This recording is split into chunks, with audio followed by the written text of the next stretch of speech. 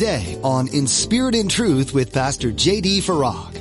All of the times in my own life where I was just broken. I mean, just the bottom fell out. You hit that rock bottom, And isn't the Lord always right there? He just rushes in. And isn't it true, and have you experienced in your life that during those times of brokenness, the voice of the Lord, which we're going to also see here in a moment, is ever so clear, clearer than it would otherwise be had it not been for that brokenness? You're listening to In Spirit and Truth with Pastor J.D. Farag of Calvary Chapel, Kaneohe. Pastor J.D. is currently teaching through the book of Isaiah. While none of us are excited to hit rock bottom, many of us recognize the hard times of life as being the most beneficial.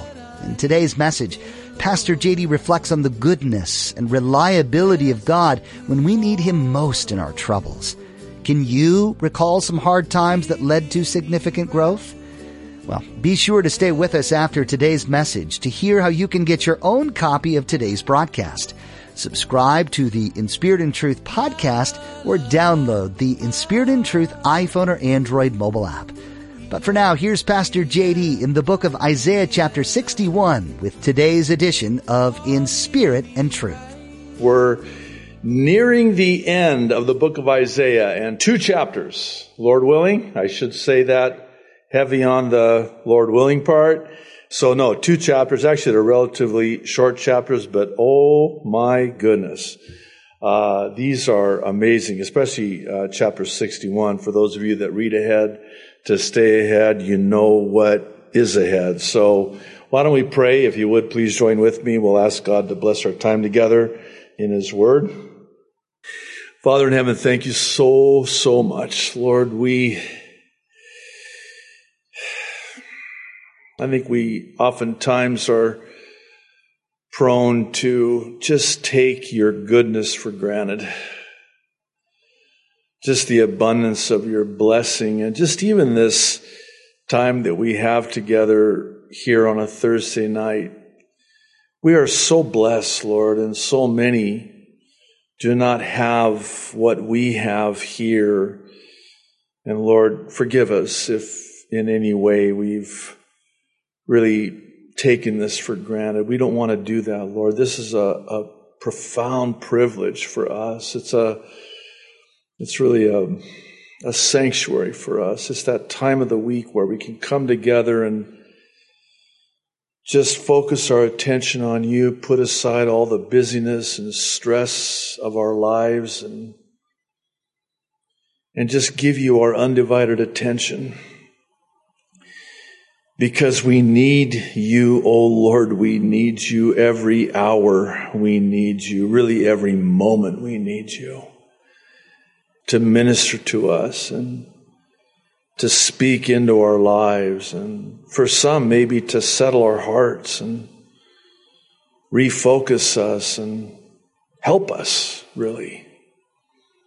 So Lord, we're looking forward with great anticipation to what you're going to do in our time together in your word. And so Lord, we surrender to you, we submit to you, we commit this time to you. And thank you in advance for what you're going to do. Thank you so much, Lord. We love you so much, Lord. In Jesus' name, amen and amen. All right. So, beginning in chapter 61, we start off with this magnificent declaration from the Lord Himself about all that He came to do. Namely, that of healing the brokenhearted. Right there, just right out of the chute. Healing the brokenhearted. Preaching good tidings to the poor. Liberty to the captives. And comfort to all who mourn, among other things, as we're about to see. Just that right there. I'm always struck by the Gospels where Jesus was always attracted to the downcast, the outcast, the last, the least, the weak, the infirmed. And they were attracted to him too, by the way. But the reason for that is because he's close to the brokenhearted. Those who are contrite and those who are broken. He's attracted to the brokenhearted. Isn't it true that we dismiss and even discard that which is broken? If it's broken, you just replace it. Not with the Lord.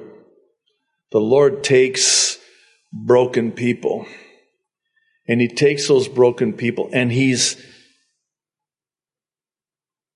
going to heal the brokenhearted, and he's close to the brokenhearted, and he's attracted to the brokenhearted, and he's going to heal the brokenhearted.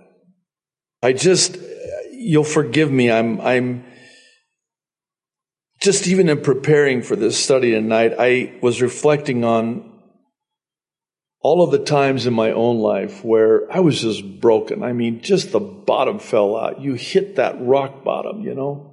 And isn't the Lord always right there? He just rushes in. And isn't it true, and have you experienced in your life that during those times of brokenness, the voice of the Lord, which we're going to also see here in a moment, is ever so clear, clearer than it would otherwise be had it not been for that brokenness. And you hang on every word. And every word is like a soothing, healing balm on your broken heart. Well, that's chapter 61. If we make it to chapter 62, which at this rate it doesn't look like we will, but we'll try. Oh, ye of little faith. But in chapter 62, we turn a corner of sorts, and God, through the prophet Isaiah, describes this glorious, and I mean glorious future for Jerusalem. These two chapters before us tonight, just wow. I know that's, but for lack of a better word, it's just wow. That's all I can say is just wow. I mean, wow. So, you ready? Let's get started. Did I hear a no? No, it was more like a go. Can you just go already? Okay, let's go. Verse 1. The Spirit of the Lord God is upon me, because the Lord has anointed me to preach good tidings to the poor. He has sent me, here it is, to heal the brokenhearted, to proclaim liberty to the captives, and the opening of the prison to those who were bound, to proclaim the acceptable year of the Lord. Pause for a reason. And the day of vengeance of our God, to comfort all who mourn. Okay, what's up with the pause? Here's what's up with the pause. Jesus read verse 1 and the first part of verse 2 and stopped right at this point of, and the day of vengeance of our God, when he spoke in the synagogue in his hometown of Nazareth. We have the account in Luke's Gospel, chapter 4. I'll begin reading in verse 16. So he came to Nazareth, where he had been brought up, and as his custom was, interesting, he went into the synagogue on the Sabbath day and stood up to read. And he was handed the book of the prophet Isaiah. Perfect. And when he had opened the book, he found the place where it was written. Verse 18, the Spirit of the Lord is upon me, because he has anointed me to preach the gospel to the poor. He has sent me to heal the brokenhearted, to proclaim liberty to the captives, and recover sight to the blind, to set at liberty those who are oppressed, to proclaim, verse 19, the acceptable year of the Lord. Then, verse 20, he closed the book and he gave it back to the attendant and sat down. Boy, I would have loved to have been a fly on that wall or a camel nearby to see this. And the eyes of all who were in the synagogue were fixed on him, you think? And he began to say to them, verse 21, today, this scripture is fulfilled in your hearing. So, verse 22, all bore witness to him and marveled at the gracious words which proceeded out of his mouth. And they said, wait a minute. That's not in the original, but it's kind of like, is this not Joseph's son? Again, I would have loved to have been there to see this when he would read this and then stop and then say to them, today, this day, this passage has been fulfilled. In other words, I'm the Messiah. Oh. And I find it very interesting, and I want to point this out because it's very important. It's passages and verses like verse 22 that convince me that the way Jesus spoke was always so kind. I never imagine Jesus ever speaking with a harsh tone or clenched teeth, like I always do. And I mean, there was always just love and kindness and compassion. It's interesting. They marveled not at the fact that they had just been told that prophecy was fulfilled. What did they marvel at? The gracious words which proceeded out of his mouth. In other words, it wasn't so much what he said, it was how he said what he said. Now, why is that important? Because I think oftentimes we do err greatly in our own lives when we imagine that the Lord has a certain tone when he's speaking into our lives. Never think that way. There's grace, there's love, there's compassion, there's kindness, there's gentleness in the way that he speaks to us as our good shepherd. And except, there is an except here.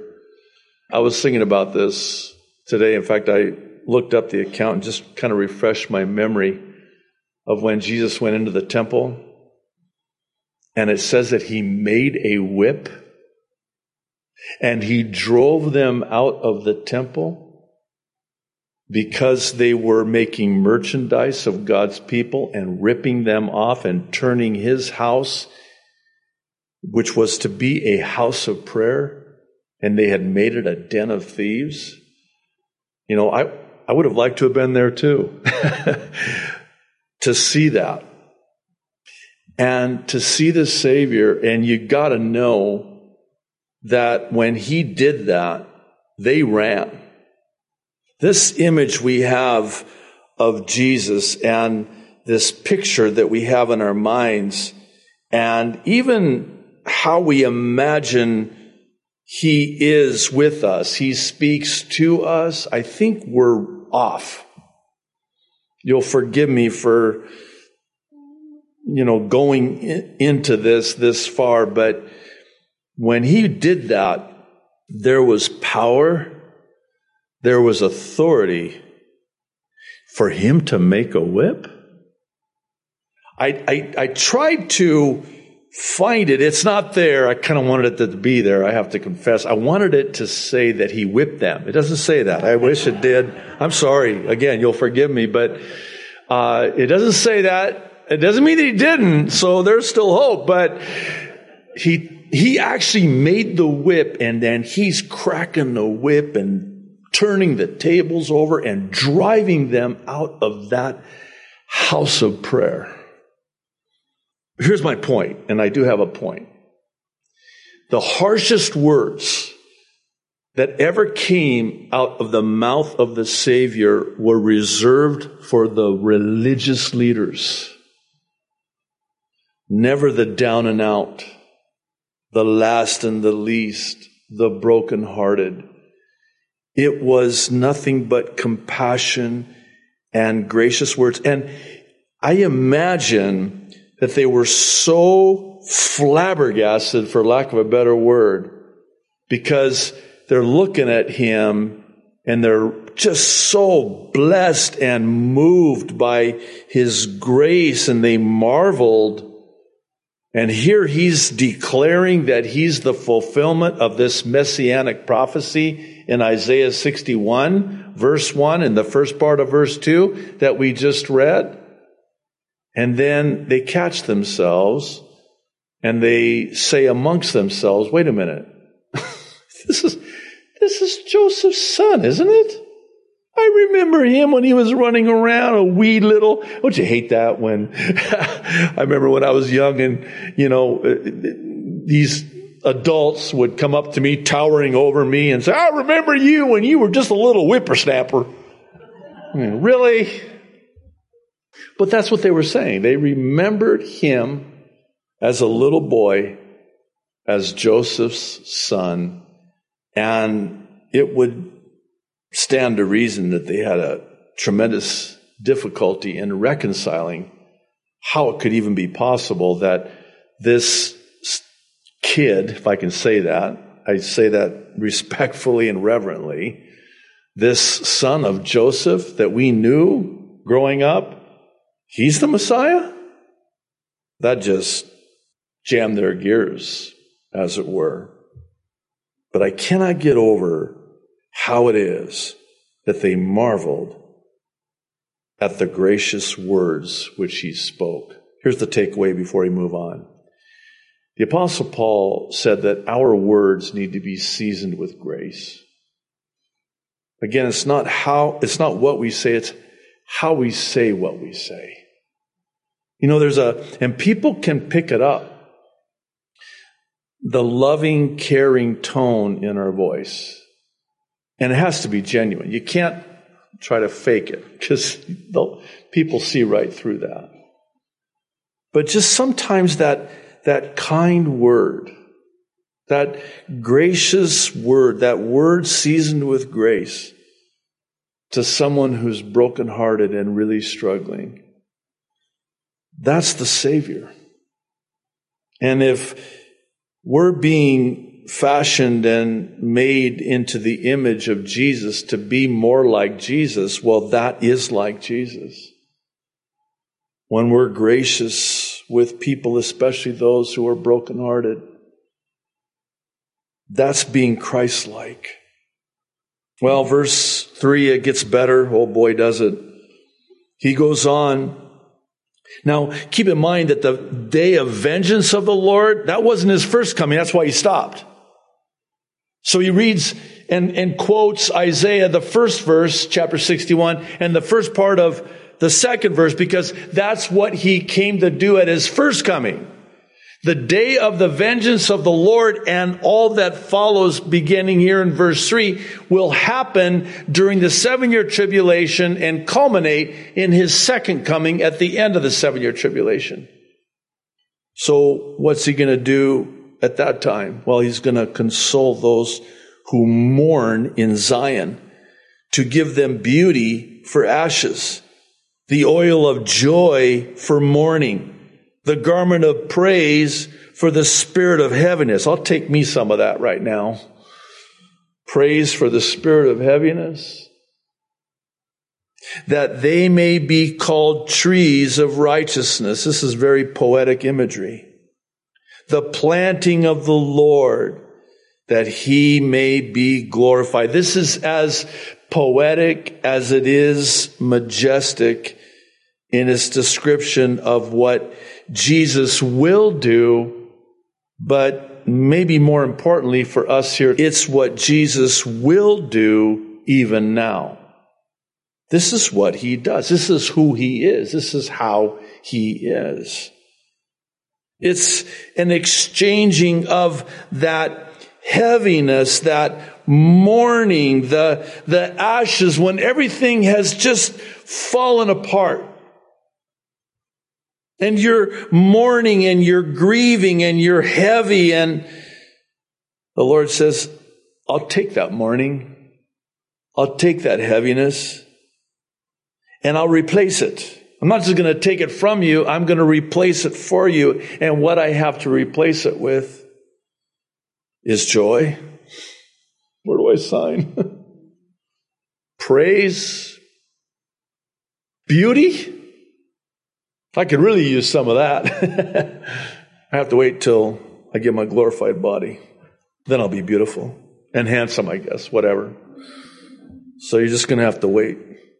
I was born with this face, so deal with it. Verse 4. And they shall rebuild the old ruins. They shall raise up the former desolations. And they shall repair the ruined cities. Some believe the thought here is a reference to what Nehemiah did in the rebuilding of the city walls. The desolations of many generations. This is again a twofold prophecy yet future that realized its partial fulfillment then, but will ultimately realize its fulfillment yet future. Verse 5, strangers shall stand and feed your flocks, and the sons of the foreigners shall be your plowmen and your vine dressers. But verse 6, you shall be named the priests of the Lord. They shall call you the servants of our God. You shall eat the riches of the Gentiles, and in their glory you shall boast. Instead of your shame, verse 7, you shall have double honor. Hang on to that. And instead of confusion, they shall rejoice in their portion. Therefore, in their land, they shall possess double. There it is again. Everlasting joy shall be theirs. For I, verse 8, the Lord, love justice. I hate robbery. For burnt offering, I will direct their work in truth, and will make with them an everlasting covenant. Wow. Well, let's try to work through this. There's a lot here. This is a textbook case of how the Lord, as only He can, takes that which is wrong and restores it, even doubles it to make it right, like He did with Job, by the way. He doubled everything that was taken away, except his children. Have you ever wondered about that? Why did he not get double the children? Because they were waiting for him in glory. So the children that he had, in addition to the children that had died and were waiting for him in glory, would be that double portion. You've been listening to another edition of In Spirit and Truth. Thanks for tuning in to study the Word of God. As you continue to learn from Isaiah with Pastor JD, make sure to really think about what you're hearing and what God wants to speak to you today through Scripture. We encourage you to keep reading on your own. If you're not already part of a local church that you call home, we encourage you to find one and attend regularly to grow in relationship with God and others. And if you're in or near the Kaneohe area, come visit us. You'll find all the information you need, including service times and directions to Calvary Chapel Kaneohe on our website, calvarychapelkaneohe.com. While you're there, you can also access more of Pastor JD's teachings like you heard today, including his weekly prophecy updates. In addition to that, you may be interested in the ABCs of salvation under the Resources tab. This is a simple guide to sharing the good news of salvation in Jesus. As we continue to learn from the book of Isaiah together, we'd be honored to pray for you during this study. Would you let us know what those prayer requests might be? Just fill out the contact form under the About tab at calvarychapelkaneohe.com or come find us on social media. There's a link to our Twitter, Instagram, and Facebook pages on our website. We encourage you to follow them so you can stay up to date with all that's happening at Calvary Chapel Kaneohe and in spirit and truth. That's all we have time for today, but thanks for listening to In Spirit and Truth. Keeping me right with you always.